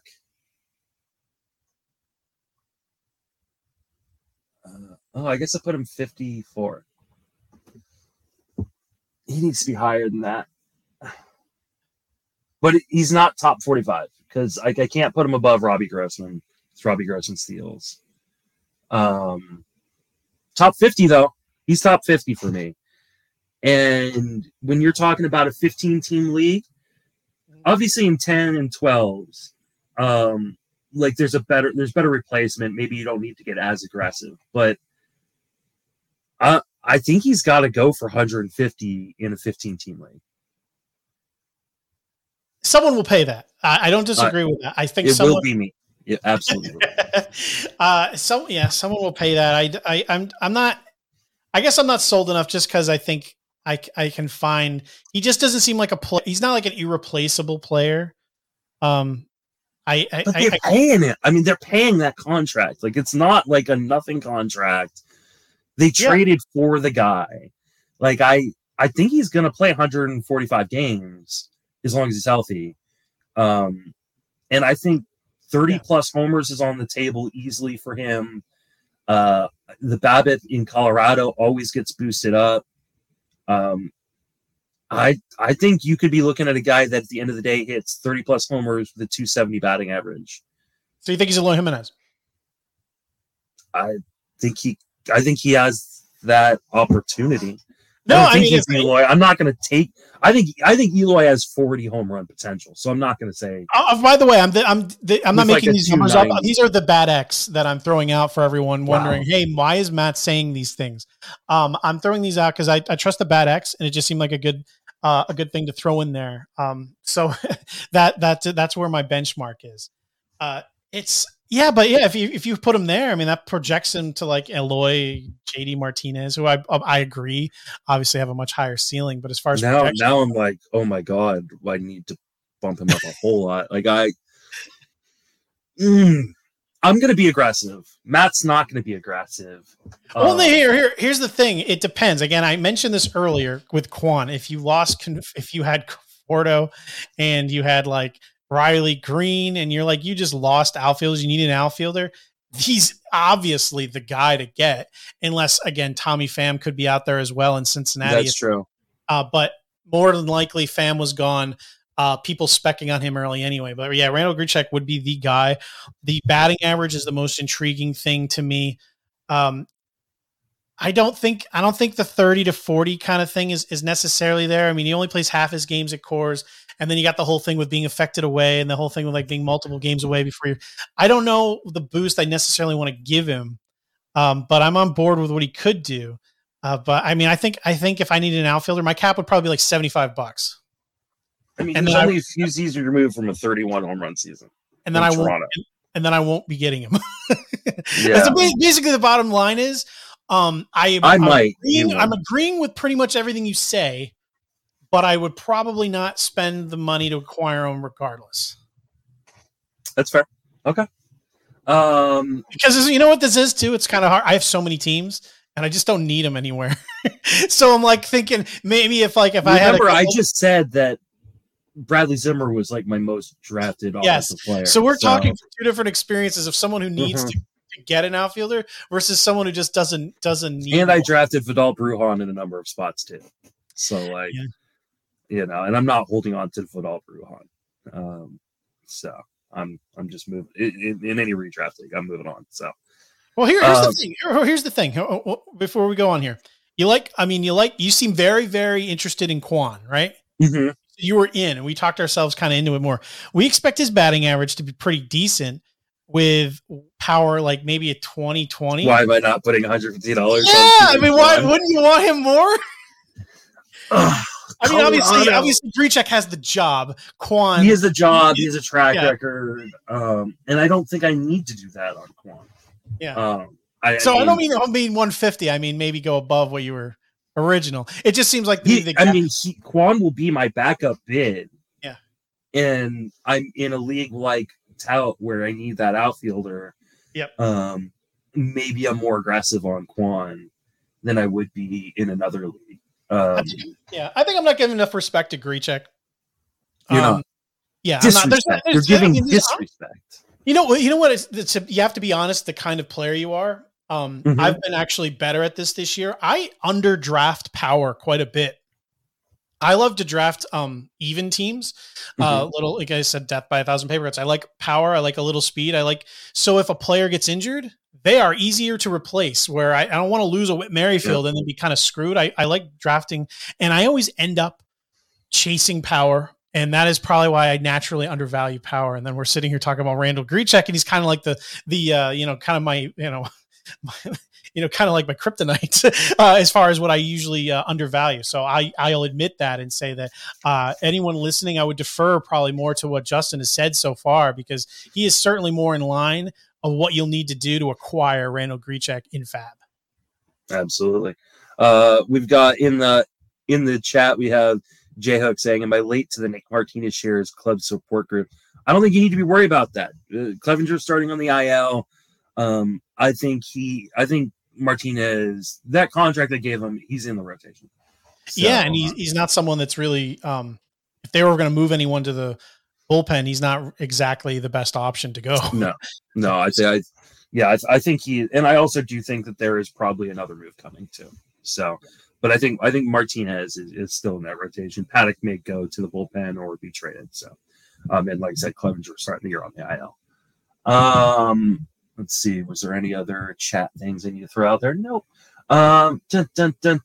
Hey, CJ Abrams looking like he could potentially make the opening day roster in San Diego. How aggressive you get on CJ Abrams? If that news came right today, I can't. You can't now. Like if you're drafting, if I'm on the clock, like and I need it. But like in Fab today. Yeah, like, what are you doing? It sucks because I mean, this is if he got the job, I would be amazingly aggressive. And now you got to guess because I highly doubt we're going to know today. Between him and Stott, I mean, it's a no-brainer. Abrams is like a special talent. It makes no sense for him to make the team. Again, the Padres and Preller, they do what they want, and it doesn't necessarily have to make sense.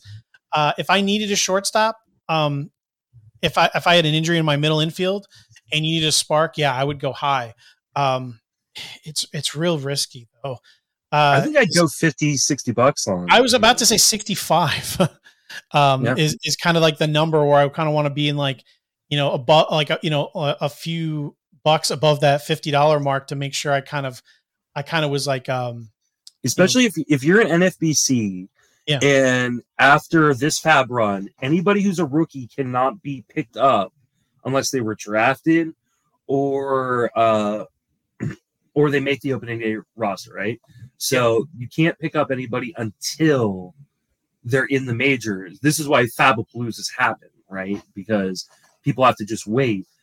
You can either pay $50 or $60 on the gamble right now, or pay $200 to $300 when he comes up. So it's either waste $50 now, or have to really spend a lot later. Yeah, which makes it very difficult. I would be in. I think if I was in the opportunity, if I needed to get him, I'd be bidding anyway. He was one of those automatic keep him honest bid guys. If I don't need a shortstop, I could care less. I'm bidding on him anyway because I was listening to I heard this the other day on an MLB moving averages Cork Stats. He had Mike Modica on, and I think Modica said he's the kind of player where you want him on your team just to see what happens. Absolutely, because he's someone that could just explode and be like a monster out of the gate. Yeah. I mean, this is as much as like everyone's really excited about Bobby Witt. It's because we've seen him kind of explode over a short term and he's been on the field. Abrams has been injured. You haven't seen it, but Witt's story could very easily be Abrams' story right now. If things swing a certain way that as far as talent level goes, it's close. So Abrams is someone that if it just you just need to gamble. If you have a need, you need to go hard, but you should be bidding regardless. The cautionary tale though is Bobby Witt because people felt the same way about this last year on Bobby Witt, and then we never saw him. Yeah, well, that's what I was saying. I keep them honest bids no matter what. If you have a need where you have a missing superstar and you have something, Fernando Tatis, and you lost him, and you need this. If you lost Tatis, you have to get aggressive. Yeah, you need to go after some star potential. I mean, filling in with like the mediocres of the world isn't going to get you there, especially in overall. I mean, you need to go for gold here. So Abrams is someone where if you need a boost, you need to be in here. I said 65. I mean, I say you do. I do because why they need it? Yeah, and why go get Manaea if you're not really making a push to?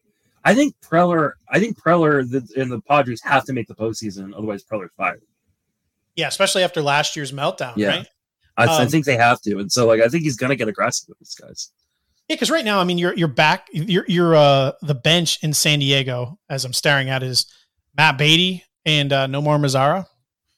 It'd look a lot better if the bench had like Ha-Seong Kim on it. Or Profar. Yeah, I mean, Profar. I mean, they need to go get Brian Reynolds or an outfielder, and there you go. Preller isn't insane enough. Is insane enough for him to make it. I think he is. I think they should. go for it. Yeah, no, I would. And I said 65. It's it's funny. People will be laughing if there'll be probably someone in your league that needs to go for it. They'll probably like blast past that. Where if you were a Tatis person, you mentioned, I think you said 50 or 60. I said 65. Is that kind of where you're just comfortable going today, not knowing if he's on the roster? Yeah, today not knowing. Like if we got news before Fab ran later today, I think you put him up in that $150, $200 conversation. I was going to say if he made the roster, I think $200 would be the area you'd have to be living near. Yeah, I agree. But I think you might be able to get away with it 50, 60. I mean, if you're really in dire need, if you drafted Tatis and this is your first Fab run, I don't have a problem saying I'm just gonna take the gamble and put $100 on him. Yeah, no, I agree because I'm not in that situation anywhere. Thankfully, I think the only place I have Tatis was my first DC of the season. But if I was in that situation, yeah, I probably would put triple digits on it. Yeah, I agree. It's funny. I spent the first half of the show talking about how I don't like to invest in rookies, but there's certain rookies where if you can just get them and add them to your team, even though Fab is, it's currency. It's still a cause. Yeah. I think, and this is weird because you could have gotten him in the 29th or 30th round in your draft. And I think that should have been the move. Like Scott Jensen did that in our main event. He took Abrams in the 29th round. And it makes a lot of sense because he is going to know by opening day whether or not he's on the team, and he can drop him if he's not. But like now you're having to spend, a 20th or a 10th of your Fab to go get him. I just, there are very few guys that are going to come up and make huge differences, and potentially from day one. I have been less aggressive on these guys in the past. The guys who were up day one, or seem to be like potential difference makers, and it's been a mistake. The times in which I have been more aggressive, Carlos Rodon last year, who's coming off of a great spring. Me and Shelly got aggressive on him in the first Fab run and got him. Like, he carried our pitching staff. I think you have to be aggressive in these early Fab runs because you get to have these guys on your team for so long. And you look at a team like San Diego too. Look at their lineup with the loss of Tatis. It's not as impressive. Grisham, who they've moved up and down the lineup, they have Machado batting second. Not ideal for him to actually be there. Cronenworth third, Voit fourth, who's an injury risk. Then Eric Hosmer, who they just love to get rid of. Abrams not only could make the team and make some noise, but move his way to the very top of this lineup. Yeah. Very quickly, maybe immediately. You don't know what their plans could be here, but he's certainly talented enough to be in the top third of that lineup very quick. Yeah, absolutely. Jorge Mateo is having a huge spring, and I've been a Jorge Mateo guy for a very, very long time, and I feel myself being sucked in. The old, Fantasy Focus 0610, the fantasy kryptonite. I haven't drafted him in many places. I think I've got a few shares. But are you being drawn in on Jorge Mateo? Oh, yeah. Another guy I'm proud to say I have everywhere. Well, proud to say. I'm currently proud. I saw this and I'm watching the guys they're bringing in. I'm seeing Rougned Odor. I'm looking at these guys like Ramon Urias. Who's stealing this guy's job? No one. And that's been the case. Took Roster Resource a long time to fix it, which thank you for delaying the inevitable for me. For anyone, this is another reason you follow Mike Kurland. He tracks all the spring training lineups. Mateo's been in every lineup with the regulars. He is in the lineup. He's their shortstop. That's just the way it is right now. And you saw how he performed last year, which I'd say for all the ups and downs he had his career, I'm pretty happy with how he did. 247 with a 293 on base isn't ideal, but this is fantasy baseball where most of the time on base percentage doesn't matter. He stole 10 bases and 209 plate appearances, and they moved that left field back, which sucks for everyone, but not for him. That's Mm-hmm. probably going to help him get a few extra bases, doubles, triples, help his batting average. I like it. I think Mateo is especially for someone if you happen to strike out on steals or you just want a guy at the end to speculate on. Mateo is great because I think I think he has an everyday job. It looks like for sure in a major league lineup, regardless of how bad it is, and he's about as fast as they come. He may be as fast as they come. I think he is about as fast as they come. I mean, Billy Hamilton's still technically in the league. I don't know if you saw that Billy Hamilton catch the other night. That was insane. But I don't think Billy Hamilton makes the majors, at least not out the gate for Seattle. So, yeah, I think Mateo is probably the fastest guy in Major League Baseball right now. He could legit steal 50 bases. Yes. And you are potentially picking a guy like that up off a fab. I think if you need stolen bases, you get aggressive on Mateo. Hey, I talked about death by 1,000 paper cuts. He's not hitting 0 home runs over a full season. He could hit 10. I mean, he could. He hit 2 in spring training. Yeah, I mean, he's not powerless, so he's not one of those guys. He's not Billy Hamilton. He will give you some home runs, and those 10 will help you. So, yeah, I like Mateo quite a bit. He kind of takes over the Vidal Brujan role in terms of, like, my fantasy ranks, like, now that Brujan's been sent down. Because I think he could be what we thought Brujan might be, which is a guy who could steal 30-plus bases and chip in enough power to not be a zero. So, why draft Miles Straw when you can get Jorge Mateo 200 picks later? Hilariously enough, those are always bad, and people make fun of them awful. For a reason. They're awful, yeah. But I don't think that statement is necessarily that far off. Counting stats wise, there's a big difference, and that's why Miles Straw is going to lead off. Or not a bad lineup. As much as people make fun of the Guardians for some things, I mean, they got some good players, some good hitters in that lineup. But if you just are hurting for stolen bases, he's got to be one of the best late round options I've seen in some seasons, because usually you're drafting some real zeros at the back, the Bradley Zimmers of the world. Yeah, I mean, you don't got to go after Keon Broxton here. You got no offense on the drive by Keon Broxton, but Jorge Mateo I think can offer you a bit more. I saw a tweet yesterday from one of the Giants beat writers who was tweeting out like one of the, I think it was Dominican League game lineup because Pablo Sandoval was in it. I did. That was a monster lineup. Do you see Addison Russell? You know what? I think I actually saved it in my phone to show my dad. So I think I might have it here. Yeah. Addison I have it Russell, in here. Keon Broxton. Here we go. It's Addison Russell leading off, Josh Reddick, Francisco Peguero, Chris Carter. Yeah, my Chris Carter. I loved him. Pablo Sandoval, Keon Broxton, and then Juan Perez, Rodolfo, Amador, Logan Moore, and Eduardo Vera. But yeah, that's a lot of people in a lot of familiar names. Yeah, so I can't remember. What is it? A Dominican League? I can't remember. I don't know. Yeah, I think so. That's crazy. Like that just I just saw those names and I was like, oh man, I think I drafted all of those guys at one point. They're probably all in the same like 12th place team at one point. So for me, that's I love Keon Broxton and I love Chris Carter. Remember the whole if you pair Chris Carter with Ben Revere, you get a 30-30 guy. Everyone, we're not talking about Chris Carter with a K. This is good old Chris Carter with a C. Yes. This was Chris Carter. The A's. Well, I guess the other Chris Carter was on the A's too. But yeah, Chris with a C that hit like 40 home runs and then disappeared out of baseball. Hey, all right. Which, did you see Singleton hit a home run? John Singleton in spring training. Hey man. That's John Singleton is the cautionary story of like why these guys take these team friendly deals, right?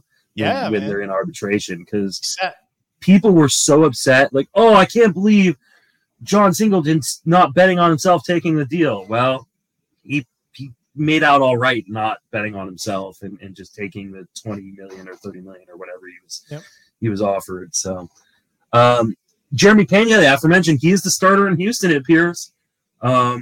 And I think he's a little bit better than people kind of give him credit for. So what are your thoughts? Like, how aggressive would you get on Jeremy Pena?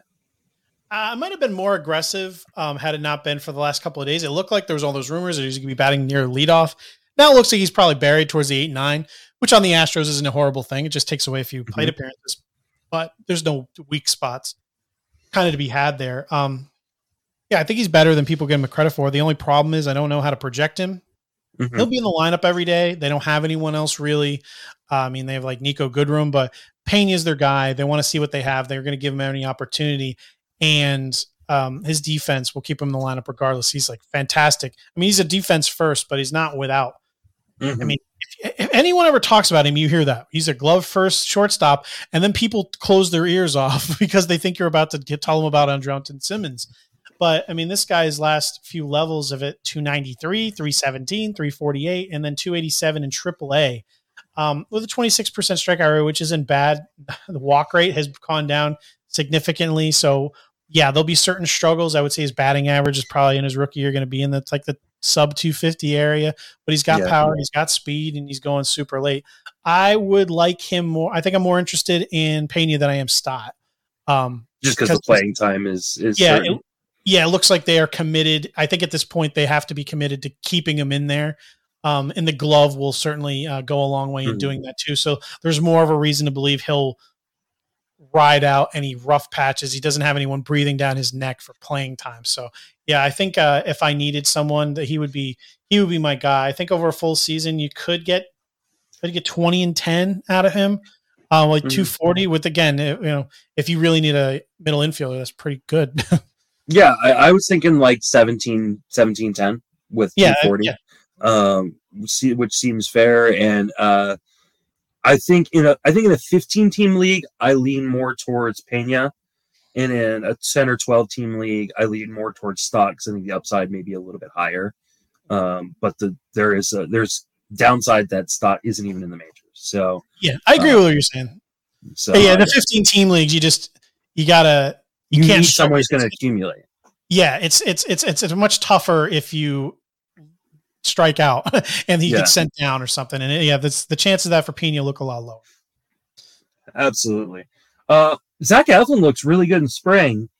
Time to start pumping up that hype train. He's available in some leagues.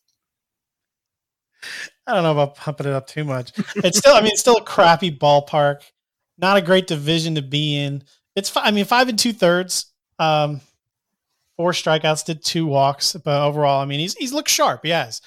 So where he's going in drafts, certainly, you want to look and see that he's looking sharp. But and I don't know if I can draw any conclusions. I'll defer to his track record. So I don't think I'll move him any further up than I do. So he's below Brash and below Detmers easily. Yeah, easily. Yeah, I think I tend to agree there. I think he's closer to Michael Pineda. Yeah, I hate Michael Pineda. So that's a bad. Hey, I don't love Michael Pineda. No one does. Well, Saris May. He's always at the top of that his Command Plus. But which I never understand. Dude gives up so many home runs. But now he's in Comerica. Maybe some of those home runs will die. So it's wasn't he in good parks before? I feel like he's been a good park before Pineda. He is not going to win any awards for most impressive fantasy player. But I think he's sneaky there in Detroit. I think he is. I have an old history with Pineda because one of my first ever times doing starting pitcher ranks on Fangraphs, I messed up my Google sheet and the numbers were got out of whack when I posted it. And so when everybody had Michael Pineda as a top 60 starting pitcher, I accidentally posted something where I had him ranked 150th. And Michael Pineda liked it?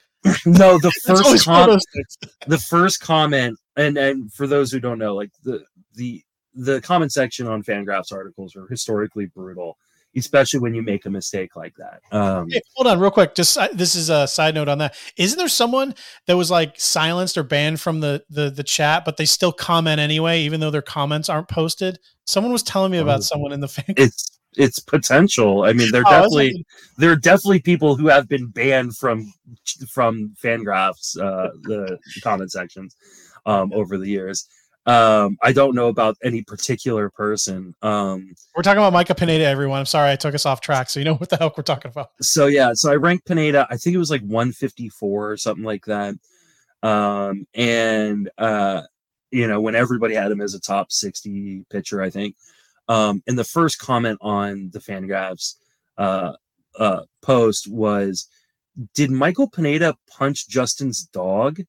Like, I don't think, and it ended up being my, it ended up, and of course, like the first comment or first reply to it was like, well, someone would have hit it out of the park if they did, like, so, it was the banner or background photo on my Twitter, that comment. Fantastic. It had like 80 thumbs up things on it. It was great. So I've always had a thing against Michael Pineda because he punched my dog. I mean, who the heck were we talking about? We were talking about Zach Eflin. Let's move on. Spencer Howard makes the rotation in Texas. This is a guy I've targeted in a number of DCs cheaply. Is he a guy you're willing to kind of take a shot on?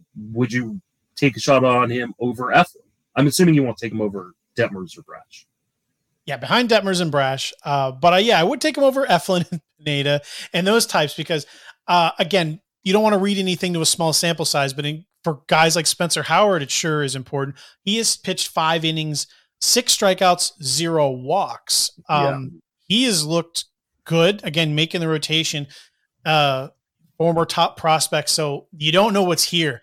If there was something that clicked, you could have a really special player here. So he's someone, if you're in a fab league, you definitely want to put someone like him on your team instead of those like kind of boring back end guys. Because, if I had to bet, I'd say this kind of blows up in your face. But you got to see what you have here because he is someone where if he went unclaimed for some reason, let's just say he was unclaimed, he would be someone that after like one solid start, he like 5 innings, 1 earned, 7 strikeouts, the bidding would be over the moon for him. So I think you have an opportunity here, even with a strong spring, to acquire him for really cheap for the standards of what it could cost. So yeah, I think he's someone that if you have an available spot, someone you don't fall in love with, I think everyone should maybe try to throw a little bit on Howard because you don't get people with this kind of perceived upside available for this cheap with a reason to take them. Yeah, I agree with you. I actually honestly might even put him above Brash and Detmers. I like Spencer Howard a lot. Well, the lucky for you, that you're talking rankings wise, but spending wise, luckily you won't have to spend that much. Yeah, I won't have to spend that much, but I still have a draft. I have to double check my ranks. But I haven't updated him since. I didn't think he was going to be in the rotation, honestly. I thought he was going to get set down to AAA or be the long man in Texas. But I'm loving the fact that Texas is committing to him in the rotation. This was a guy that Doug Thorburn, for those who don't know Doug Thorburn was, been in our industry for a while. He is a pitching mechanics guru, works for the National Pitching Institute. A couple years ago when Howard was still on the Phillies, before his call up, his bold prediction during Potapalooza that year was that Spencer Howard was going to be the most valuable pitcher in fantasy on the Phillies. This is when they had Zach Wheeler and Aaron Nola. Well, that's fantastic. You're talking about someone who knows pitching, and I'll say, yes. I mean, as bad as Spencer Howard has been, for everyone listening, in AAA, his last 3 stints through there, his strikeout rate has been at over 30%. Each stop. It's just his little swings to the major leagues. He gets crushed. There is something that he's overthrowing, or it's just something there that he is changing what he is doing. Been really small samples, and the Rangers didn't let him go deep into games either. My biggest concern with Howard is the Rangers don't let him go deep in the games. Yeah. That they treat him a lot like Dane Dunning last year. And you look at what he has done in the major leagues. He doesn't get teed up. His barrel rate's like below 8% both times, 5.1, 7.5. You see the strike. I mean, you see the potential of the strikeout rate. Even in the majors when he's getting killed, he's not getting clobbered as far as the barrel rate goes.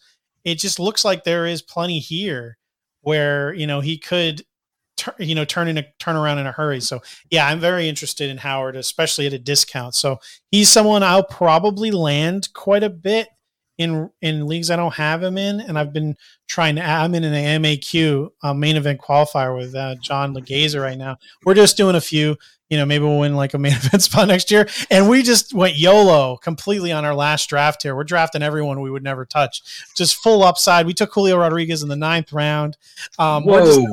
It's MEQ, and me and him are messing around. And this is like the day that they suggested that his call up was happening, like on the radio. Like I think he's making the team. But hey, 9th round is a steal. The second that everyone else is getting him in like the 16th, 17th round earlier in draft season. But anyway, I'm trying to convince him to take Spencer Howard with the last pick. I'm like, yeah, why not? Got to do it. And I think he texted me like, "Are you okay? Did you get hit on the head?" And I'm trying to convince him. I like Spencer Howard a lot. The mechanics are good. Like you said, the strikeout rate was been there in the minor leagues. The only question for me is how deep do the Rangers let him go into games? That offense got better in Texas, not good. That park is still a good place to pitch. I'm very interested. I think he's one of those guys you're going to know pretty quickly. If he only goes 3 innings his first start, like then you go, okay, this is not going to be worth it. I drop him, but I think he's got really special talent in that arm, and I think he's one of those like traditional post-hype sleepers that we always are like talking about that end up, people are like, oh, Joe Adell is a post-type sleeper. Kalenic is post. These guys are still going as like top 150 picks. Like Spencer Howard is a legit post-type sleeper that I'm going to take gambles on. And yeah, I'm definitely on board. So yeah, Spencer Howard he definitely looks like he could be a steal. Yeah, I don't really have much more to add there. It's just, yeah, we'll see what happens. Know what I was thinking when you were talking is, I think this is unfair to compare him to him in terms of talent, but I feel this is the way the season may go, and I fear it probably will go, even if I believe in him. Austin Gomber, he turned into a verb kind of last year, getting gombered. He had some really good starts last year, and then he had some that were just horrible and like ruined your week. I think we may get a little of that from Howard, but I think you got to be patient. Maybe don't start him out of the gate. I don't know. Handling him may be difficult, but I think giving the track record, seeing what we've seen so far, if he gets roughed up out of the gate, even if you have him, don't be quick to pull the ripcord early in the year. I think, maybe put him to the bench. If you have a short bench and you have no choice, you have no choice. But try to ride it out. Put him on your bench if you have to. See what happens, because I would try to give him a little bit of time. Look for reasons to think there's growth there. Look for positive, because this is someone where you want to acquire him on the cheap and hope he turns into a good year. Don't let like a rough first start do it, and just you give it a little bit of time, which I know it's hard to do in some leagues, but this is a thing where I think you may get, a good start, a rough start in the beginning here, because, the chances of him just turning in a clean slate all the way through are unlikely, even if you believe in him. So it's just something where people get a little too aggressive early. And I know you have to be as far as people you're picking up, but sometimes people are way too aggressive with people they are dropping. So it's just a cautionary tale that kind of spreads to a lot of players, but we're talking about Spencer Howard in particular.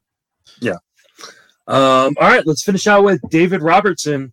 He's been kind of a no one, I don't think in Chicago, beat writers or otherwise, have said he's going to close. But there's been a lot of talk on Twitter that like, hey, maybe he's the guy. He could be the guy. He could be the guy. Do you think he could be the guy? And would you take some dart throws in Fab today? Well, there's 3 guys in Chicago that could close. Rowan Wick, who's not a closer, who is the favorite, heavy favorite, not a closer. Michael Givens, not great, has closed. And then David Robertson, who has actually been a very good closer, but he's coming off an injury, and who knows what's coming off a few injuries. Yeah, exactly. His last time, the Phillies gave him a lot of money to be their closer. His last time through kind of the free agency process, seriously, and they did give him $3.5 million, making it seem like They wanted to make sure they secured him here. They did lost Cody Hauer or Hauer. I don't know. Hewer. So I think all of them are worth speculating on. I do have shares, where I've drafted David Robertson in draft champions leagues.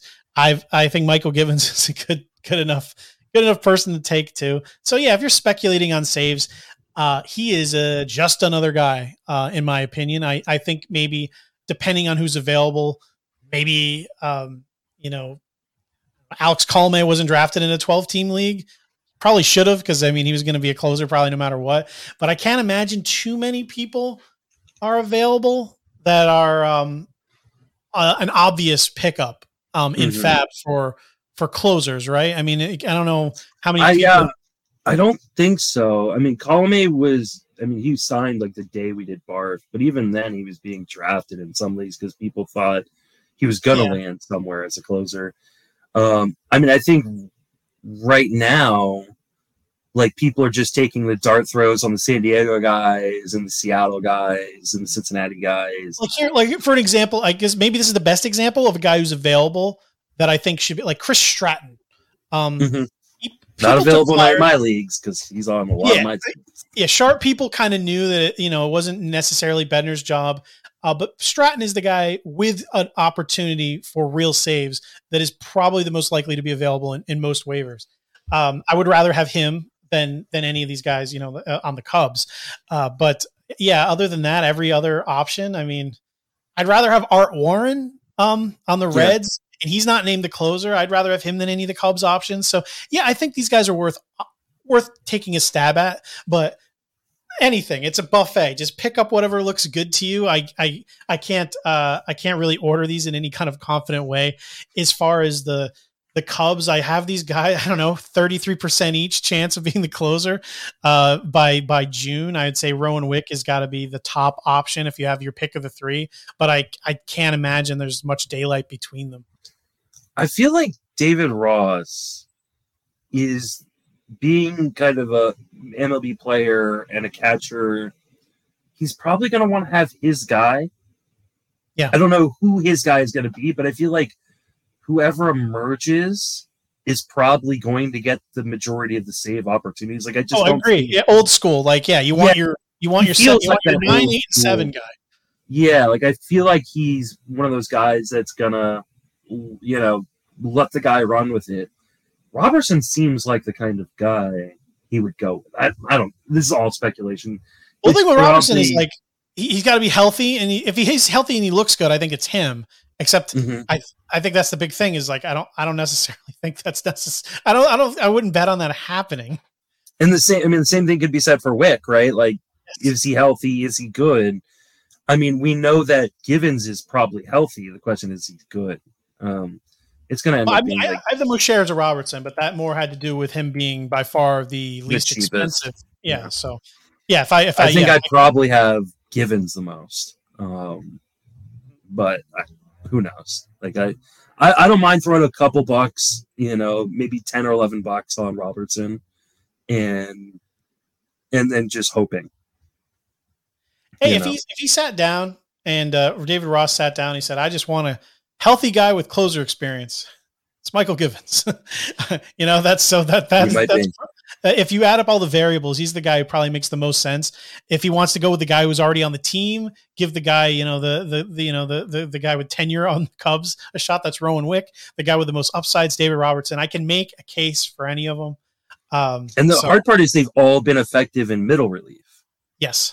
Like, so it's not like there's one guy you can go, well, he's not an 8th inning guy. Like, they've all been 8th inning guys, and they all have some experience as a 9th inning guy, Wick less than others, but he's the incumbent. So I don't know. This is funny. As like I said, I have Robertson. I don't like chasing mediocre closers in drafts. I put this out there. I actually put out a tweet today. I love I roster so many middle relievers. Loizaga, Lugo, Brett Suter, Colin McHugh. Like, my teams are just full of these guys because the way like bullpens have been handled with more and more people getting involved for saves, the way innings are being handled for starters with less and then involving middle relievers more. You saw guys like in the Yankees bullpen that racked up almost like 10 saves, 10 wins. And, that's Suter had 12 wins last year. Yusmeiro Petit had like 12 wins. Yeah, I like mopping these guys up. They get plenty of innings. They give you some strikeouts. They lower your ratios. For those of you, I like throwing them in. Yeah, for those of you who are looking to maybe try to steal some cheap wins in this like short 3-game sample, 2 to 3 game sample, or not, 3 to 4 game sample, depending on what team. Those middle relievers, those long relievers, guys are going to go 2-3 innings, are going to be sneaky. It's hard to predict who's going to be the one to go after necessarily. But look at the teams who've got really good matchups in this, first series, and then look at their long reliever guy, whoever that is. I think Philadelphia is playing Oakland. I don't even know who the Philadelphia long reliever is, but look for that guy. And maybe just, put a dollar on him. Like, those are the kind of guys that I don't mind throwing a dollar on, especially if you've got, I'm trying to think of Zach Wheeler's your ace, right? Zach Wheeler is not going to make a start the first time through. I think his first start's going to be the 12th.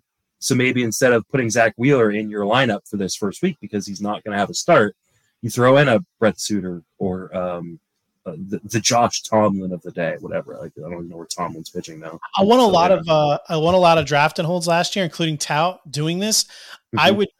I would pick my favorite starters that I wanted, and I would just shy away from the ones that I like. I hated their matchups. I wouldn't even try, even if I was chasing wins. I would throw in a couple of those middle relievers who I stocked up going with this strategy. And usually when you start a bunch of guys and at the end you're starting a couple of fringe, you usually will miss out on a win you were hoping to get, and you usually end up starting someone you wish you didn't start. So if you add up 2 solid middle relievers that are going to be good, you end up with maybe like in a week, you could end up with upwards of 8 innings with some nice strikeouts, maybe a win, maybe a save. For me, it kind of worked out in the long run rather than try to work this way through, because you don't really have to worry about matchups as much. It's just like you kind of put them in there, they get in there. And it's an interesting thing. It worked for me, and I think for the way Major League Baseball is going with the way they deploy pitching, I think it'll be more and more popular to do. Yeah, in draft and holds, I especially like to I think a lot of times in the after round 40 in a 50-round draft and old, people are like, oh, I'm going to take the Roansy Contrerases of the world, right? The Max Myers of the world, guys who aren't going to be up. We don't know when they're going to be up, but have huge upside. I actually prefer to go after these kind of bulk middle relievers. Yes. Because I know they're going to be pitching, and they often offer really underrated value. They may only profit $5, but you paid $1 for them. So that's $4 worth of profit. You get a few of those guys added on to your guys who make you $10, and you've got a winning league. Yeah, absolutely. I love going that route. Mm-hmm. Hey, last year there was a pitcher on the Yankees that went 9-4 with a 2.17 ERA. And how many saves did he get? He ended up with 5 saves. 9-4 with 5 saves. Jonathan Loáisiga. He's so much better than so many pitchers people wheeled out there. If you just had him in your lineup the entire season. Yep, I agree. Matt, thanks so much for joining. People seem to like us. Paulie said you guys are the dynamic duo. I like the positive, energetic vibe. Very entertaining back and forth banter. Well, it's easy to work with your buddy, and Matt is one of my buddies in the industry who's willing to come in and fill in for Jason on short notice, literally less than an hour before. I just threw out a DM to a few guys who I saw tweeting, and Matt was the guy's first one to step up and say, hey, I'm in. Thank you so much for joining me. Remind everybody where you can reach on social media, and then plug your work. Thank you for the kind words, everyone. It's Talking Baseball with Justin. It's I do this I just do this for free, sitting here without, we just, hey, you want to talk about baseball? Sure. Let's talk about baseball. We sat here talking for a half hour before the show started. everyone. Follow me on Twitter if you want. MATTWI77IAMS. Again, I said my DMs are always open. If you have any questions of the work I do with The Athletic, I like throwing a lot of advanced metrics out there. I love talking about them. If you have any questions about anything like that, reach out to me. I love talking baseball and I love explaining things to you, and we can talk through your team and everything like that. Make sure to read my work over at The Athletic and subscribe to the Turn 2 podcast wherever you listen to podcasts. There you go. You can reach me on Twitter at Justin Mason FWFB, writing daily at Fangraphs. Obviously, I'm here on the Sleeper on the Bus. I'm also on the TGFBI podcast and the Friends of Fantasy Benefits podcast. And I think that's it. I'm sure I'm doing other stuff, but I never remember. You can subscribe to the Sleeper and Bus Patreon. Really helps us out, where we've got our live ranks for those of you still drafting. And we will probably do at least monthly updates of in-season drafts or for in-season ranks. And we're also doing watch parties. I think weekly we're going to do watch party. We're going to start doing, I think, monthly either Zoom chat or hangout with some of the Patreons. So definitely go subscribe over there. Link is in the show notes. You can find on Fangraphs or whatever podcast player you're listening to. That's going to wrap us up for Matt and me. Thank you for listening. Have a fantastic baseball season.